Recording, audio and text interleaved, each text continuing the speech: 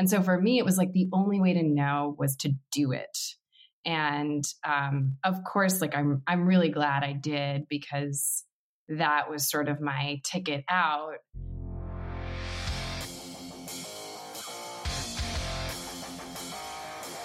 Hey, that's this week's guest for episode 269 of the Creative Nonfiction Podcast.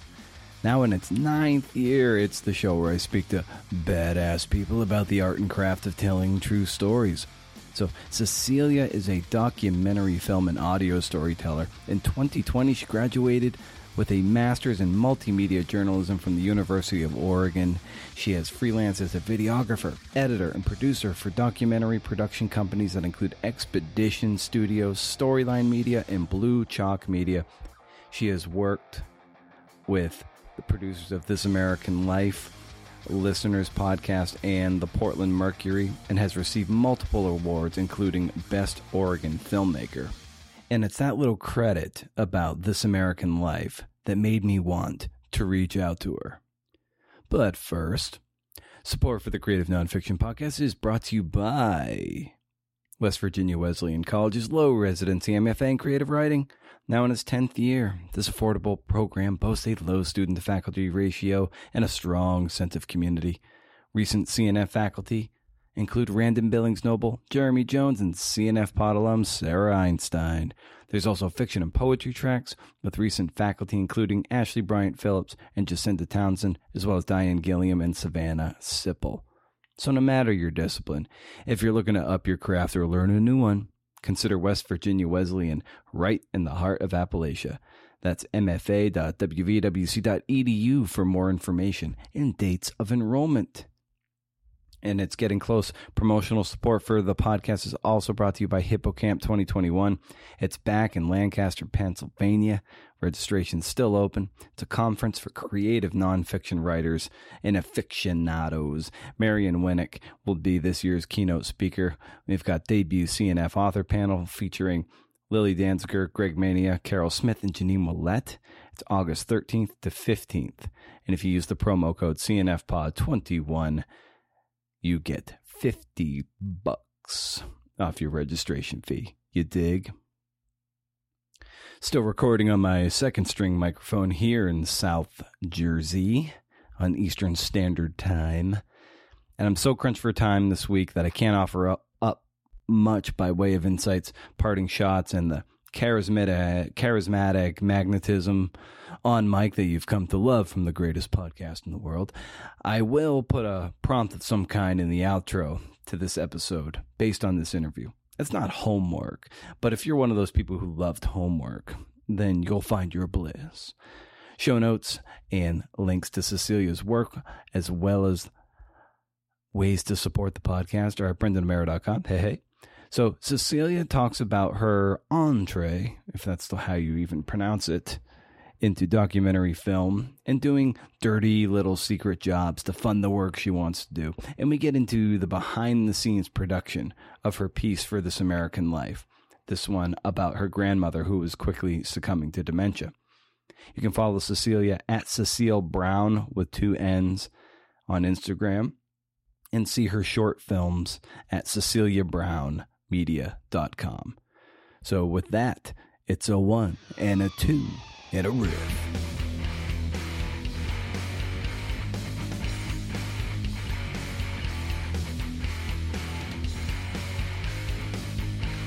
Yeah, well, so I actually am reading this book right now that I'm kind of surprised that I'm reading it. I'm almost done with it. It's called The Empathy Diaries. And it's a memoir by Sherry Turkle, who used to be like my total hero. And it's nothing against Sherry Turkle now. It's just that my work has changed a lot in the last few years, and I stopped reading her stuff. But she is an MIT professor. She's an academic, and she studies social psychology and technology, and kind of like how technology impacts our minds and the way we communicate, and how it either like inhibits the way we communicate with people or understand ourselves, or maybe makes it better. And so I used to read all of her books obsessively when I was studying psychology in undergrad and when I was working on my honors thesis. And I stopped reading her when I kind of like started shifting away to other things. And then I turned 30 a couple of weeks ago. And my mother gave me this book, and it's her memoir. And I was like, oh my God, Mom, like, why would I want to read about Sherry Turkle's life? Like, I only care about her research. And I am surprisingly really into this book. And I'm just realizing how much the two of us have in common, more so than I ever thought. And it's actually reminding me why I was interested in that work and why I should, and like, you know, that I still want to work on trying to bring that into my documentary work. That whole idea behind like technology and how it impacts how we communicate face to face. And you said your work has changed a lot in the last few years. So in what way has it changed? Like, where was it, you know, a few years ago, and you know, what's the kind of path you're on at the moment? Yeah, well, so like I said, I studied psychology in undergrad, and while I was there, I did this thesis. It was like a 120-page paper on, you know, how basically technology is making us more socially awkward. And it was around the time that people were starting to do things like break up with people over text message. And I was just alarmed by that. I remember that was one of the questions that I had in my survey for all my subjects, like, have you broken up with someone over text message? Kind of like how could you do this? Which of course now it's like everyone is doing that. It was sort of the beginning of social media. Like, I was such a Luddite, and I was just so negative about how technology was going to essentially like ruin us as a society and inhibit our ability to connect with people, because we would stop practicing communicating face to face, and then we would forget how to do it. And so that was a lot of my research. And then like I left college, and at the beginning of college, I thought I wanted to be a therapist. I thought I wanted to be a therapist when I was like 15 and decided that was my path. And towards the end of college, I kind of became a little bit disenchanted with the whole like psychology field, and, you know, just how much it's about overdiagnosis and over-medicating people. And I decided to pivot and try my hand at market research, which is something that like most people have never heard of. I think it was what I jumped into when I came out of college, because it was like this way for me to still talk to people and have like intimate conversations with people, but not have it be grounded in this sort of like scientific medical setting. And so I did market research work for like 6 years. And a lot of that work, like me going into market research, was kind of inspired by all of this research I did about like how we use technology, and how it affects the way we make decisions. Because my first job was in usability research. So I was like studying how people use websites, studying how people interact with their phones and how they use apps. And then essentially like taking the information I would gather from these interviews or focus groups, and then giving that information to like consumer companies who were curious how people used their products. So like I was in a very different world before I entered documentary filmmaking and audio storytelling. Like that all came into my life pretty recently. So that's kind of what I mean when I say like it was a real pivot, and it really feels like something from a relic of like who I used to be, this book, or like Sherry Turkle as a person. Well, that's great. And it's so important to kind of underscore that a lot of people might want to do, I don't know, XYZ. They might want to write a book or take up or do some film, but they've got like this day job that they feel like is in the way. But you found a way to do it in your off time as a way to see if it was, you know, test the waters to see if it was something you like, and you made the time for it, and you made like a really cute, insightful movie about your mom, which is really about yourself, like you were saying. And I think it's just real important that if it is important to you to experiment with this kind of stuff, that you have to prioritize it and make the time for it. And it's encouraging to hear your story behind that. Yeah. And I think I'm I'm proud of myself for making that work and for doing that experimenting. I had also been thinking about leaving market research for years. And so it took me a long time to get to that point where I actually had the motivation to do this on my off hours when I was exhausted, and, to spend all this time on a project that maybe wouldn't go anywhere and maybe no one would ever see.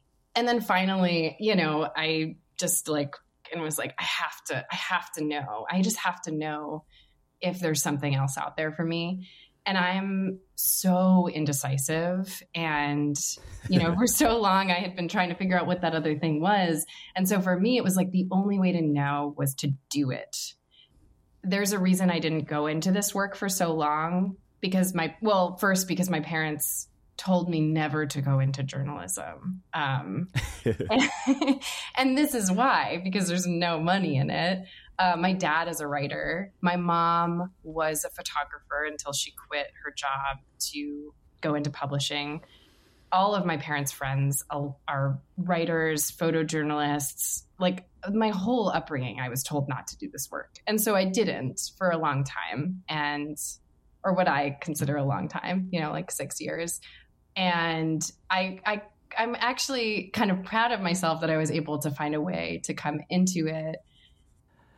What's sad is, here we have, journalism in the free press is protected under the First Amendment of the Constitution. It's the Fourth Estate. It's this thing that is so valuable to our democracy that it's in the very First Amendment of the Bill of Rights.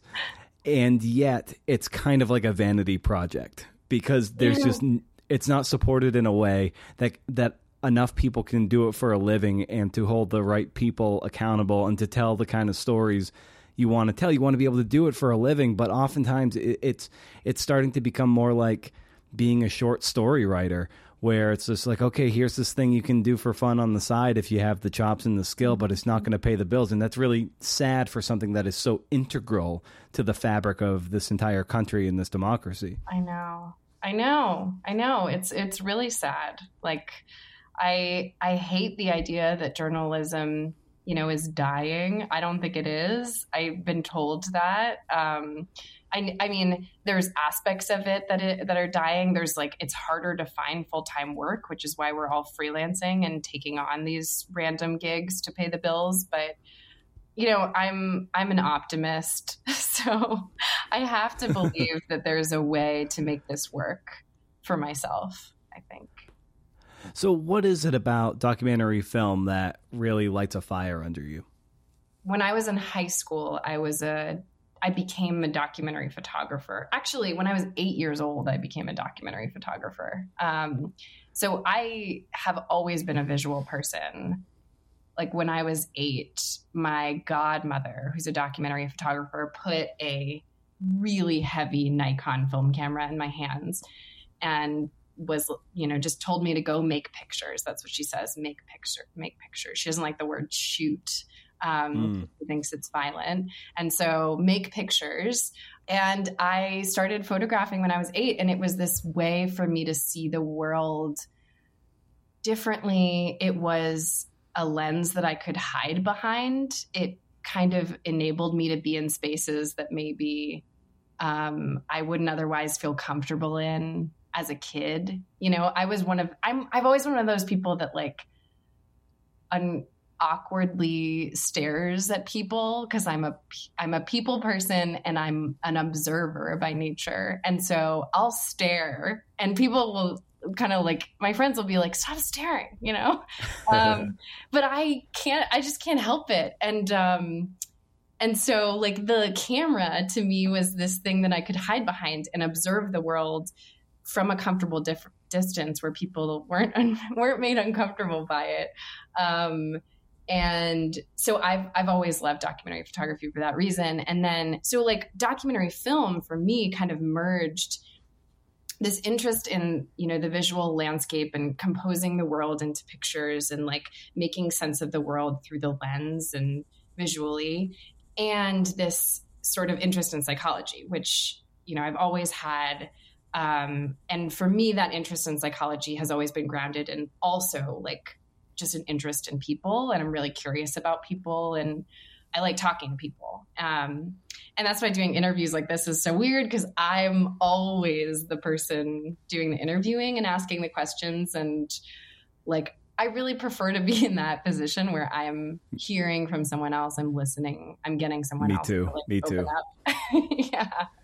I'm the worst interviewee. It's as much as I do this, and it's always a challenge for me to interview people who are really good interviewers, because I know that they know the game, and it's like, and you always want to make it in such a way where you feel like you're valuing their time, and you want to play on that level. So if I ever got a chance to interview, like, say, I've interviewed some great interviewers, but if I interviewed someone like an Ira Glass, I'd be freaking out, because it's like, he's been interviewed a lot. There's nobody better than him. So it's just like, oh my God, how do you do that? But Terry Gross. Oh my gosh, I can't even imagine. Oh yeah.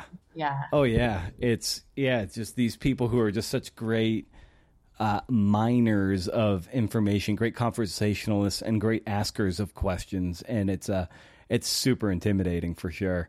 Yeah, it's really intimidating, and it's a really fun challenge. Like getting someone who you've never met to just be comfortable enough in your presence to open up to you.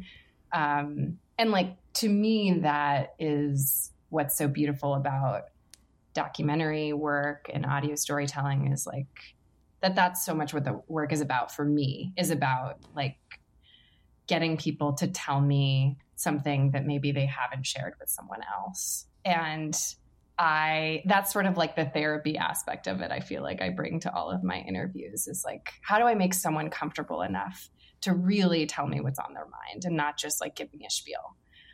How do you get there? How do you get them there? To crack that egg? Yeah, it's a puzzle. It's like, what questions can I ask to, you're thinking as an interviewer, and like, I'm sure you understand this, like, you're thinking down the line, especially, I mean, this is different, but especially when you have a story in mind, it's like, how do I get them from A to Z? Because I've got Z on my mind, and like, I've got to go through 26 steps to get there. So it's like, there's a craft to it, to be able to ask someone a question that gets them to say what you want. And then the beauty of it is that, it never goes that way. And you always end up in some place that you didn't expect, and someone says something you didn't expect. And then the beauty is like using your creativity to work with that, to try and make something amazing out of it. Like, I guess going back to your question about like the beauty of filmmaking to me is that it just merges these two loves that I have. So I get to talk to people, and then instead of like market research, I actually get to share what they're saying in a really meaningful way. And then it isn't, I'm not just working with audio. There's this other creative element of like telling a story visually, where if you can tell a story without words, it's like, to me, unbelievably powerful if you can kind of like oscillate in one film doing both of those things, where like maybe someone shares something overtly, maybe you're revealing something without hearing them actually say it themselves. And like, that's just, it's just incredible to be able to do that work, I think. Well, your Tuesday at the Track film is kind of like that, where, you're not explicitly there on mic. There's very little dialogue, if anything. It's a lot of very expressiveness, and it really captures the track. And I'm someone who writes a lot about horse racing, has written a book about two books about horse racing. Wow. And one published, one not published. One was an MFA project that I still have my fingers crossed for, because I think it's one of the better things I've ever done. But that's neither here nor there. But the fact is, I've covered a lot of horse racing, and so it was really cool to see the video the movie you made about Portland Meadows. But the point being, like, that one's very expressive. It's very ambiance driven. And it's, to your point, it just kind of it's almost like a wordless wordless film in a way. Even though there is some, it's very evocative in the mood you created. That's funny that you picked up on that, because it was actually for an assignment in my master's program. It was the first film I made in the master's program I was in. I was in this master's for multimedia journalism at the University of Oregon. And the assignment was to tell a story without words. So that was the story that I created with my friend Tim, was to tell a story of like, who are the people frequenting this this place without using any words. And obviously I loved that assignment because it's a really good challenge and gets you to think visually about storytelling in a way that's like maybe not the most natural to someone who comes from a world where we're like inundated with podcasts, news podcasts, and, you know, a lot of traditional documentary storytelling is like really heavily relies on, you know, talking head interviews and stuff. So it's like, it's a really hard skill to develop, to be able to do that, to tell a story without words. But I loved it. Yeah, it's there's fewer environments that are more nuanced and textured than a racetrack. You've got the degenerates who are the gambling degenerates, and then there's the high class people, and then there's high, low, middle class. There's of course the sheer beauty and the athleticism of the horses, not to mention the jockeys who are pound for pound some of the best athletes in the world. Oh my God, no. And it's just there's so many great sounds, the hooves and the dirt, the explosion of exhalation of the horses as they're turning for home and they're really sprinting. It's just like an air cannon, and it's something you can't experience unless you're on the fence. And it's so cool that you're able to just capture so much of that. It was really cool for me to watch as someone who just knows that world inside and out. Yeah, I'm so glad you enjoyed it. I'm really sad too that place is gone. It's no longer with us. That's right. Yeah. Because it was clearly an establishment. Like you can tell from the characters who were there. Like that like the old couple. Oh my gosh. Like the old couple, I think it was the man and his mother. He'd been taking her there for so long. They're the only people you hear speak, I think, in the whole film. And talk about expressive, like, oh my gosh, that old woman, her face. Oh, yeah. It was just like she, meeting people like that and being able to just, like, they're the kind of people whose story you can share without hearing from them in a way. Like, you really get a sense of who she is without even hearing her speak, which I loved. Yeah, and you really fill the frame with her face, and is it something like, are you far away and zooming in, or are you almost in her lap when you've got the camera that close? I'm right there, and that is something else that I learned from my godmother, Stella Johnson, the woman who taught me how to photograph. She historically just will never use zoom lenses, and her whole rule was like, you never shoot vertically, and you never use a zoom. You always get as close to the people as you need to get in order to make the frame work, in order to make the composition you want, because using zoom lenses is cheating. And like using zoom, it can be a form of voyeurism where you can stand far away from someone and capture them without them knowing. So like if you really want to make a picture, like you got to get right up close to that person and photograph them in a way that what you're seeing in the frame later is actually like what was being produced in the moment. Like it is, you're not cheating, essentially. So, of course I went into this journalism program and they've got tons of zoom lenses. And so I was like, working, I obviously had like a 70 to 200 millimeter lens, which is like a crazy long lens, to film the horses, because like you can only get so close to horses. And so I kept like switching back and forth my lenses so that when I was actually spending time with people, I could get really up close and personal with her. So I got really close. Nice. And what are some films and filmmakers that inspire you, that you try to model your work after? So there's a bunch. I mean, I'm thinking right now about this film I saw this past week called Uncertain, which is an incredible documentary about, it's sort of a portrait of a town. And it was made by this couple. What are their names? Anna Sandilands and Ewan McNichol. I'm so bad with names. I'm so bad. When everyone's always like, who are your heroes? Who do you model your work after? I'm like, that movie, in 2015, here's the film. I have no idea who it was made after. I don't know who edited it.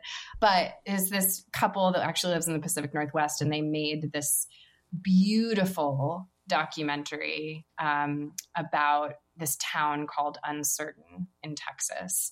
And it's really just like a beautiful portrait of a couple of the people in this town. There isn't like this big news story or issue at the center of it. It's just like, who lives here and what are their tiny little struggles that they go through on a daily basis. And each person has their own sort of like narrative arc.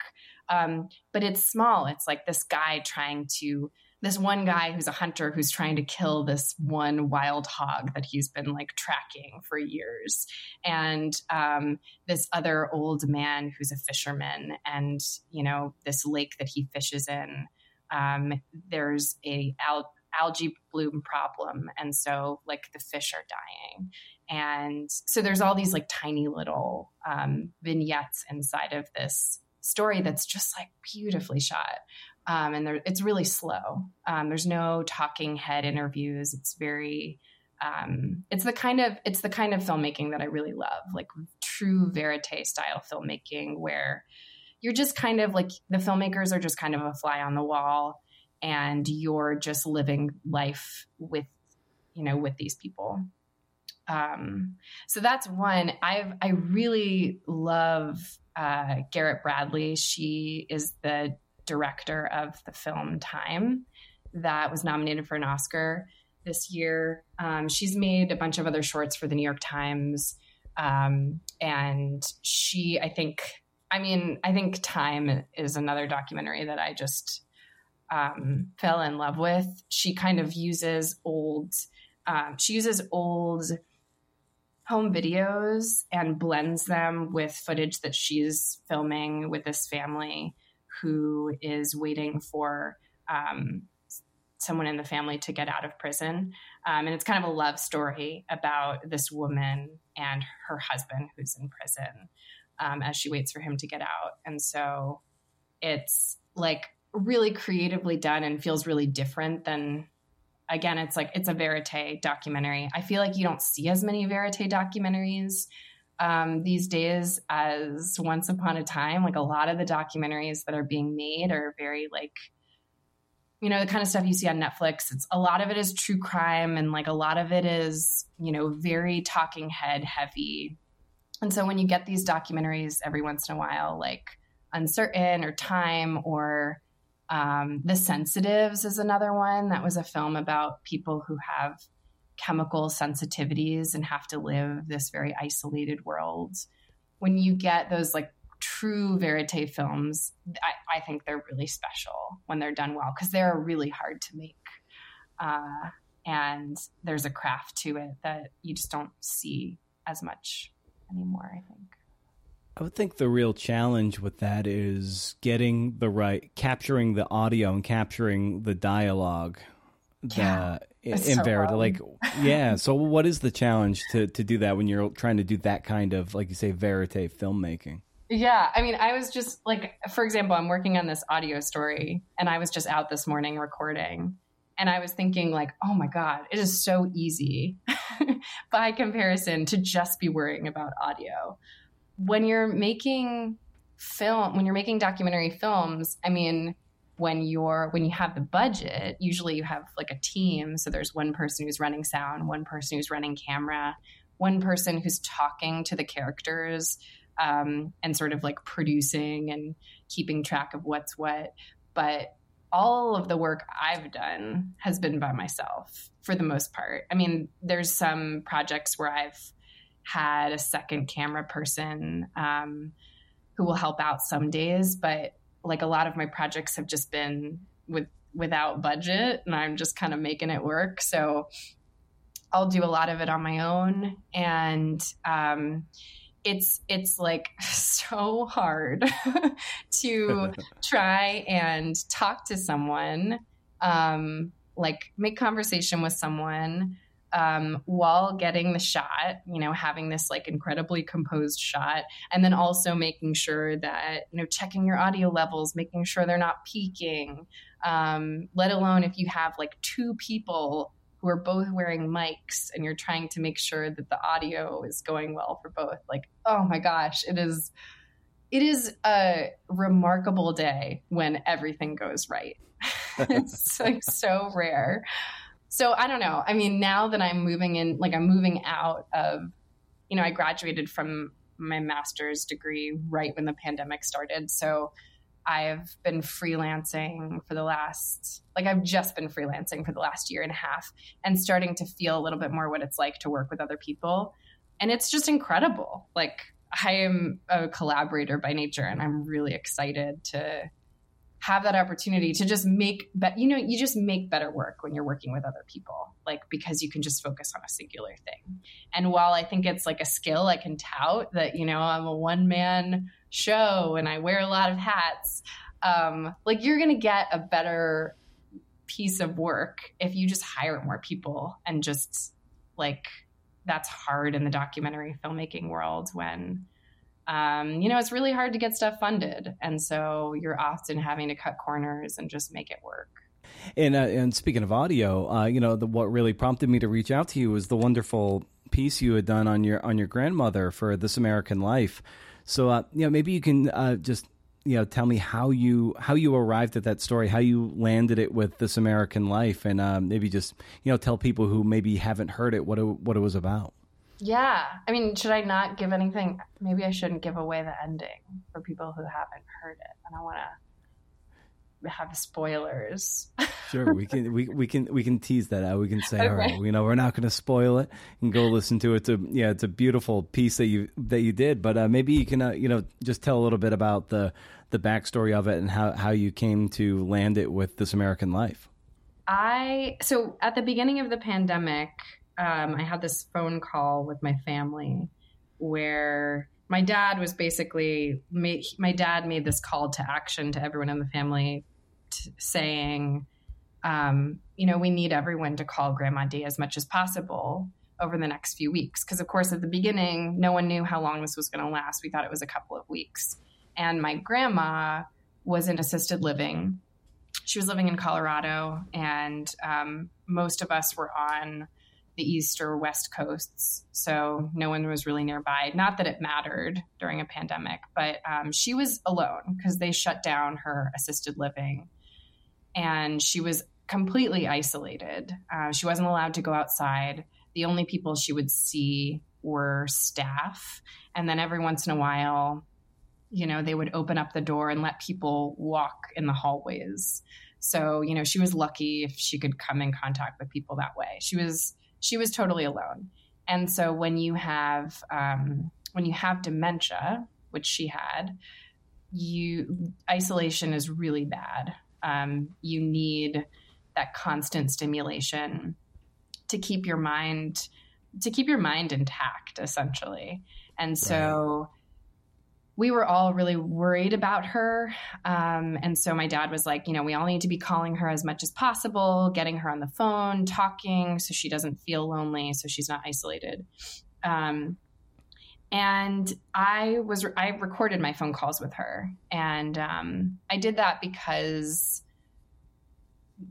there's a lot of reasons for why I did that. My grandmother was 80, she's 87, and I wanted to have a piece of her. Like, I thought in a sense, like maybe this could be an oral history project. I'd recorded stuff with my other grandmother before.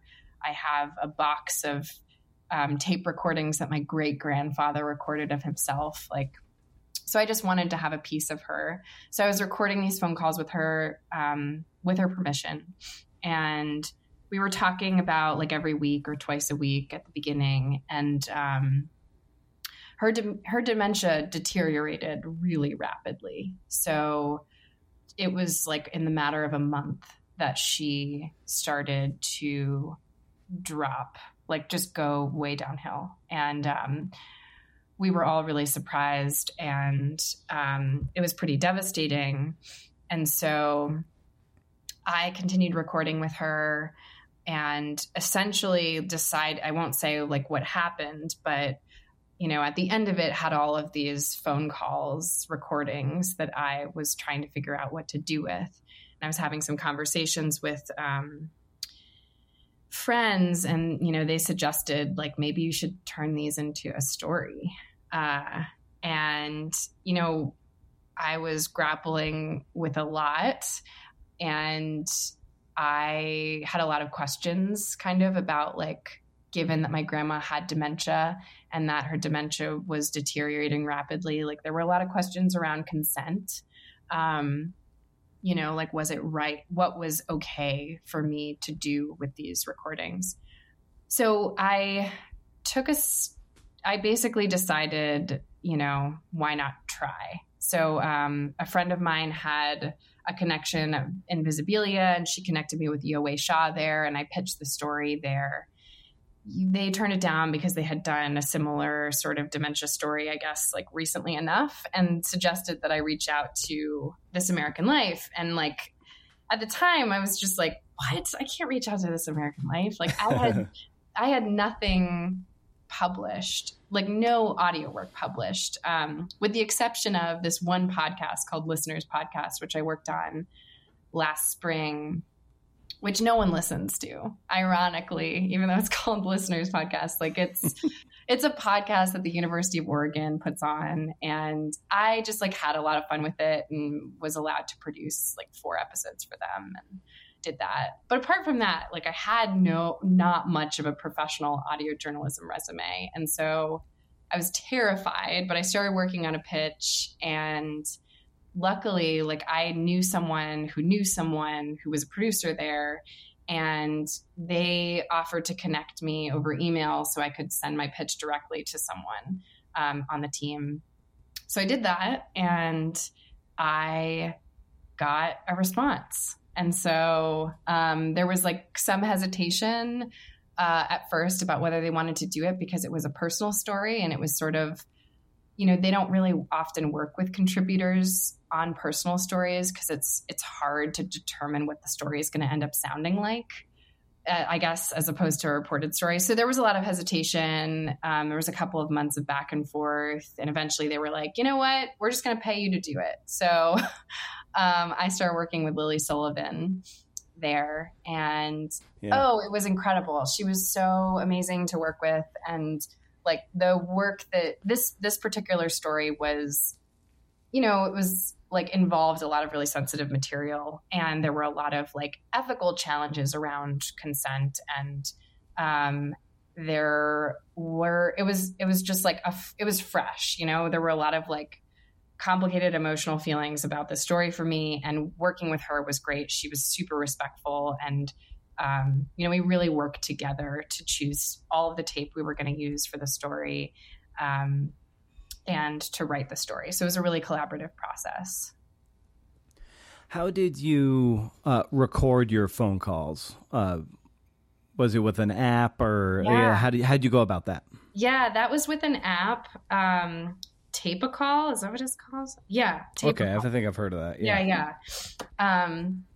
Highly recommend it. Yeah, Tape a Call. Tape a Call Pro, I think is what it's called. Nice. And so what was the process, and given that you love collaboration so much, what was the collaborative experience like between you and Lily and maybe someone else? I imagine there was probably another cook or two in the kitchen too. Oh yeah. I had no idea what went into This American Life story. It is wild how many people they involve in the process. So the editor that we worked with was David Kessenbaum. He is Lily's editor, so that's who I guess she works with on a lot of stories. And then Tobin Lowe was also helping edit the story. And so it was mostly Lily and I kind of at the beginning. We both on our, individually chose the tape that we liked the best. So chose kind of the pieces of recordings that we liked the best, and then came back and talked about like where that tape overlapped to try and whittle down the amount of tape we were going to use. And then we sort of laid it out into a structure. It really made sense for the story to be chronologically, I think, to both of us. So there wasn't like a huge conversation there. And then, Lily helped me out. And I guess they do this with all their contributors is, she kind of talked me through like what should be written in between the tape. So it's not like she would write it, but she would be like, maybe write something like this, or this. And we would, have a conversation about that. And then I would walk away and write it. And then, we went through a couple of drafts like that. And then what happens is you dive into these edit sessions where you get on the phone on a Zoom call with, I'd be Lily and David Kestenbaum, and then they would bring in a couple of people from their team to listen to a live reading. And so I would read live, and then Lily would play the tape as it would pop up in a real audio story. So you're trying to like recreate the real audio story setting without actually having to like edit it all together. So it was a live reading, and then you would go through these, critiques with all the people on the phone, and then you would walk away and make edits, and then you would come back, and sometimes it was like 24 hours later, we're doing another one. So it was like a kind of whirlwind of 2 weeks in the month before the story aired, where we were just like doing these edit sessions over and over again, rapid fire. And then towards the end, they bring in Ira, and he reviews every word of the script pretty much. So you spend a lot of time with him walking through it, talking through, differences of opinion, talking through structural changes. And then eventually you decide it's a locked script. And I make some room in my closet and record the whole thing. And even that process, like I'm on the phone with Lily while I'm doing the recording, and she's saying things like, do that line again, but with flatter affect, or like a little less dramatic on that one, or like maybe, start in a lower octave when you say when, like really specific kind of like voice coaching stuff. And then, a couple days later, I'm hearing it on the radio. Wow, that's amazing. It's so cool to hear kind of an insider's take on the experience of what it takes to put together a show of that caliber. And it really is such a brilliant essay, and and story that you're able to that you piece together, and it's so evocative and telling, and sad, and and just deeply moving and emotive. And that's just a testament to your reporting and your skill, and with you and everyone around you. Thank you. I appreciate that. Yeah, it was a really difficult story to build just because it was personal. And I don't do a lot of personal storytelling. Especially not in documentary film work. So that was really hard. Like, you have to deal with a lot of vulnerability putting yourself in a story. And this story in particular, like there were a lot of concerns too about like, okay, well, I'm airing these conversations I had with my grandmother who has dementia. And, there were a lot of concerns, one of which being like, are people going to judge me for things that I say to my grandmother? Like, did I say the wrong thing? Because it's really hard talking to people who have dementia, and there's no right way to talk to them. It's really difficult. Every day is different. And sometimes you just have no idea what to say because they are in a totally different world than you. So there's a lot of like vulnerability in the recordings, and, This American Life, like they pushed me to put a lot of vulnerability in my writing as well. And that was something that was new to me. So it was a really cool process. And also like just to be someone who's relatively new to audio journalism and getting to see what their process was like, how the sort of like the step-by-step, how they build scripts, in what order they pick tape, and just like hearing from really skilled audio storytellers on these critiques about, how they think about story. It was so cool to get to do that and then get to walk away and think about how I can kind of like incorporate that now into my own work. even though I'm often working by myself. So it was just like I learned so much through the entire process. Yeah, what was as a storyteller yourself, what was the biggest takeaway and the greatest lesson you learned from that process that you're going to then, like you said, kind of take to your projects, whether it be audio or video? That's a really good question. I mean, there's a couple of things. I think one would just be in terms of the process of editing. Like I have so often edited my audio stories in which I don't spend a ton of time in transcripts. Instead, I will throw everything into Audition, which is like the editing software that I use. I will listen to tape and pull selects as I'm listening. I will, instead of writing, I'll just kind of like narrate something on my phone. I'll just do a voice memo and then throw it on. So like my whole process before this was working inside of Audition. And that's because I'm not a writer. Like I'm really not a writer. So many people come to audio storytelling and audio journalism because they're in print journalism. And that's like, I've never considered myself a writer. So for me, like working in that format where I am just working with recordings and not necessarily like looking at words made the most sense to me. But after doing this process where like everything they do, it's all in the script. So you're making all of the changes in the script. You don't even record anything until like a day before the story airs or a couple of days before the story airs. And that process just makes so much more sense. And maybe that's what like all professionals do. And I'm just learning this for the first time because I'm pretty new to it. But that was a big thing I learned. And then the other piece is just about how to write for radio. They write how they talk.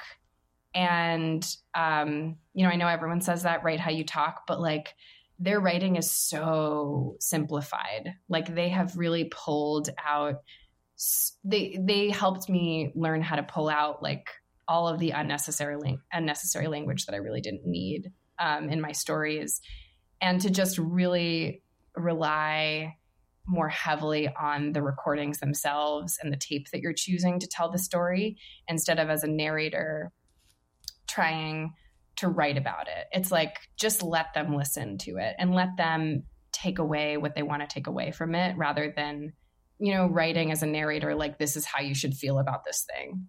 And so I think it really changed the way that I wrote working with them, just to write in that much more simplified way. And the other thing is like, this was a really sad story too. So I think for other stories, they might've done it differently, but like a lot of the coaching I got and the feedback I got on this story was just that it's such a sad story. Like you don't want to step on the emotion of it and you don't want to prescribe emotion. So like, because of that, I was probably taking more out of my writing than I would if I was writing like a comical piece for them. I think it would be really different. Yeah, there's in conversations I've had with editors, it's because sometimes a weakness I've had is to try to be a little too forward as a narrator, to try to be like very pyrotechnical in the way I write, and yeah. I've learned over the last, say, 5 years or so, probably in the last 3, to really just surrender to story and just tell it straight. Mm-hmm. And if you do enough good reporting or, collect enough tape, collect enough footage or whatever, if you do enough of that legwork, then, your style still comes through, but you're doing it in such a way where the story is the star and you just kind of surrender to that. And if you can do that, it's all the more powerful because then you're really in service of the reader or the listener or the viewer. Mm-hmm. Mm-hmm. Oh, absolutely. I think that's so true. And that's like what I'm most comfortable with. Like, I think as a filmmaker, I'm not putting myself in the story often. I see myself more as like a vessel, I guess, or a facilitator of someone's story. So and that's why I've been more comfortable making films than audio, and that feels more comfortable to me just because I'm like sort of the silent observer in the piece, versus when you're making audio, the expectation is to put yourself more in the story. At least that's kind of what I'm learning. And that's been uncomfortable for me to learn, like that process, and, become okay putting myself in the story. And so writing really simply and just kind of letting the tape speak is what I would prefer to do. And so I think it just kind of like affirmed some of the things that I feel most comfortable with anyways in my work. What do you make of the filmmakers that are more, they try to make themselves, or maybe not try, but it's hard to say that they're not trying to kind of make themselves the star of the show, like your Morgan Spurlocks or Michael Moore documentary. Yeah. Exactly. Yeah. So, what do you make of those very director forward movies? Yeah, I think it's like to each his or her own. Right. There's like the world needs Michael Moores and Errol Morrises, and I think that Werner Herzog puts himself in there a lot too. Like, I think that style of storytelling is important. I think there's a lot of benefits to doing that. You can, especially when you're doing more of like an investigative piece where you're trying to like hammer facts out of a person that you're interviewing and trying to get the story straight and trying to like, I guess just taking that approach, it sometimes makes sense to put yourself in the story because you're this investigator who's like following the story, and become a character yourself because you're kind of shaping the story by the way that you move through it in this kind of like investigative way. I think that's great. It's not for me. Like I don't really like doing those huge investigative stories, at least not yet. That hasn't been my style. I'm more interested in the people and having, really intimate conversations that make viewers feel more understood or make them feel less alone, or that shed light on the fact that like someone on the other side of the world has this emotion that you have, but that you haven't told anyone about. Like, that's the kind of storytelling I like to do. And I don't need to be in those stories. Like, the story isn't about me. It's about the person who's sharing it. And so I'm there to try and help them share that story so that I can get out in the world. But like, for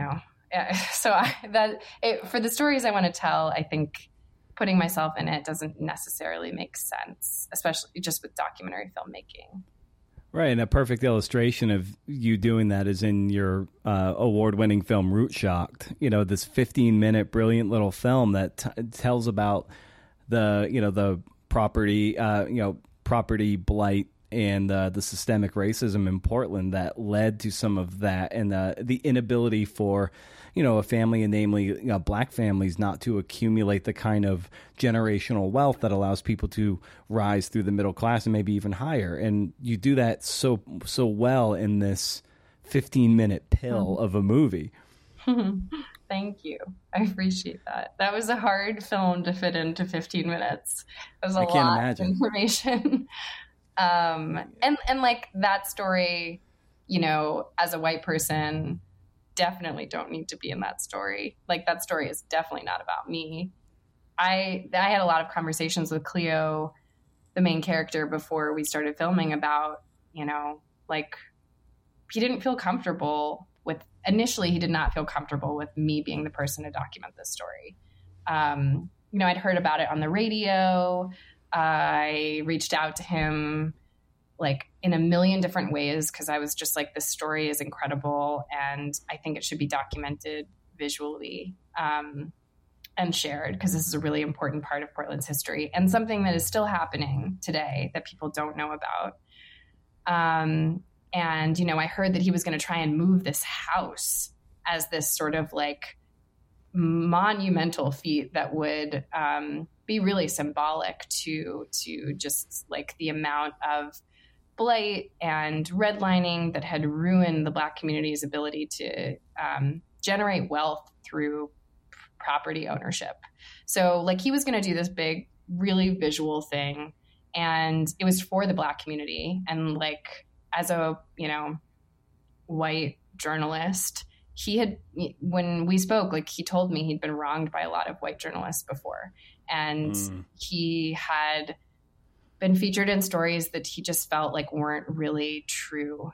They weren't told in a truthful way. And he felt they like harmed his community. And so I totally understood that. And, we had ultimately decided on a pretty collaborative approach to telling that story for that reason. So, Cleo was involved in terms of like, we had conversations about who he thought I should interview in the community to tell the story. And there were times where I was like, oh, I'm thinking about interviewing this person. And we would have a conversation about why he thought that person wasn't good to interview. And so I ended up showing him drafts and he would give me feedback.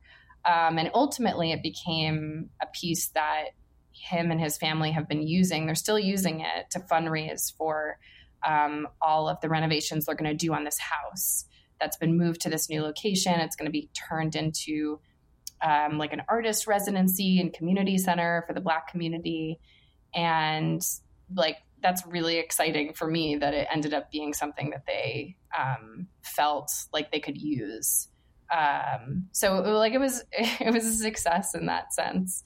But a lot of history, a lot of like complicated history to try and jam into 15 minutes. Yeah. Oh, unbelievable. Well, Cecilia, I want to be mindful of your time, and I always like to end these conversations by asking guests for recommendations of some kind. So I'd extend that question to you. That what might you what's out there that you wouldn't mind recommending to the listeners?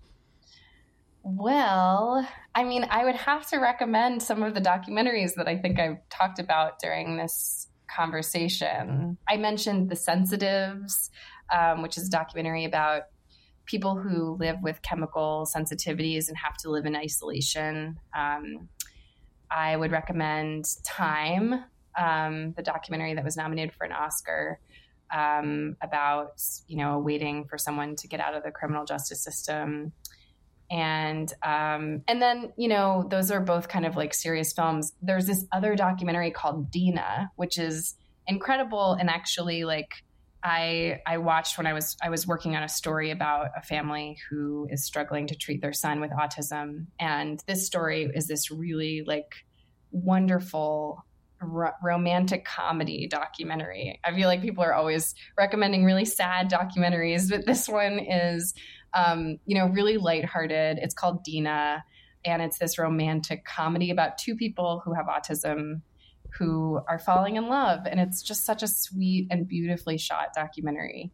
And so like, yeah, those three documentaries definitely have informed some of the work that I've made. And I think everyone should watch them. Fantastic. And where can people find you online, Cecilia?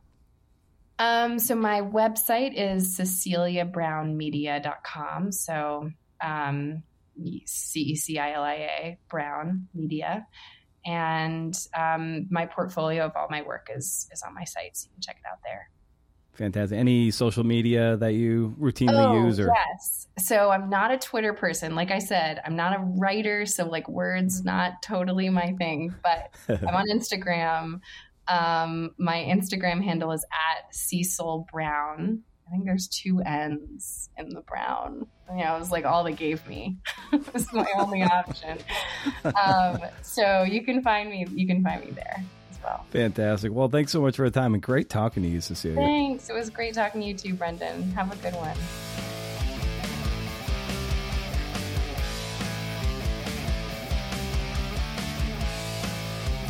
If you're listening to this on CNN Friday, I should be somewhere across the Midwest, probably the godforsaken stretch of I-80 in Nebraska, heading back to Oregon. Oh, what a stressful trip. I mean, because hotels, even shitholes like Super 8s, are several $100s a night. We decided to borrow a 3-person tent and are hitting 3 KOA campgrounds as we go west. LaSalle, Illinois, Laramie, Wyoming, and then Jerome, Idaho.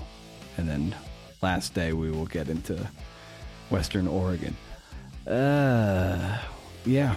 And after working from the East Coast and seeing family, which if we're being honest is never rejuvenating, learned a lot of things I wish I didn't know. And also being vegan is something, it's just, it's a challenge. And being vegan among people who want to tell you how it is all day long is just exhausting. So we dispense with much of the smiling and just nod now. So it's just nodding. We don't comment. I'll just leave it at that. It's exhausting. Anyway, thanks to Cecilia for the time and her great insights into the creative life of making pictures. Isn't that cool, making pictures? I kind of dig that. And thanks for listening, CNFers. Thanks for the support. Thanks to WVWCMFA in creative writing, as well as Hippocamp 2021 for the support. And thanks for being along for this ride. I mean that. If you want to be a member and get access to all kinds of goodies and the chance to ask questions and get credit for it, go to patreon.com/CNFpod and sign up for the lowest tier. And of course, you get access to transcripts, of which I'm horribly behind on transcripts. I'm really sorry. I just haven't had the time to clean up the transcripts. I'm getting on it, and hopefully we'll start refreshing that reservoir as we get through the July pods. In any case, nobody took me up on the offer to ask Cecilia any questions when I put out a feeler for questions on the Patreon page. Okay. Nor Daniel Collitz, who I'm speaking with soon. Missed that chance, but the opportunity stands. He's the bonus Atavist episode. Not that matters. If you want in on that action, hit up Patreon to help with the podcast utility bill. The podcast is free, but it sure as hell ain't cheap. And I'll leave you with this. So Cecilia produced the film So Mom, which is really cute. I hope you get a chance to watch that. And we talked about it in the show. But she produced that film in the cracks between her life and the day job to see if it was something she could do, something she would love doing. So what is the thing you're putting off that you could be doing for 20 minutes a day, and that slow accretion will, build the body of work? Something you've always wanted to do, but maybe were afraid to do. Take inspiration from Cecilia and give it a shot. All right? So stay wild, CNFers. And if you can't do, interview. See ya.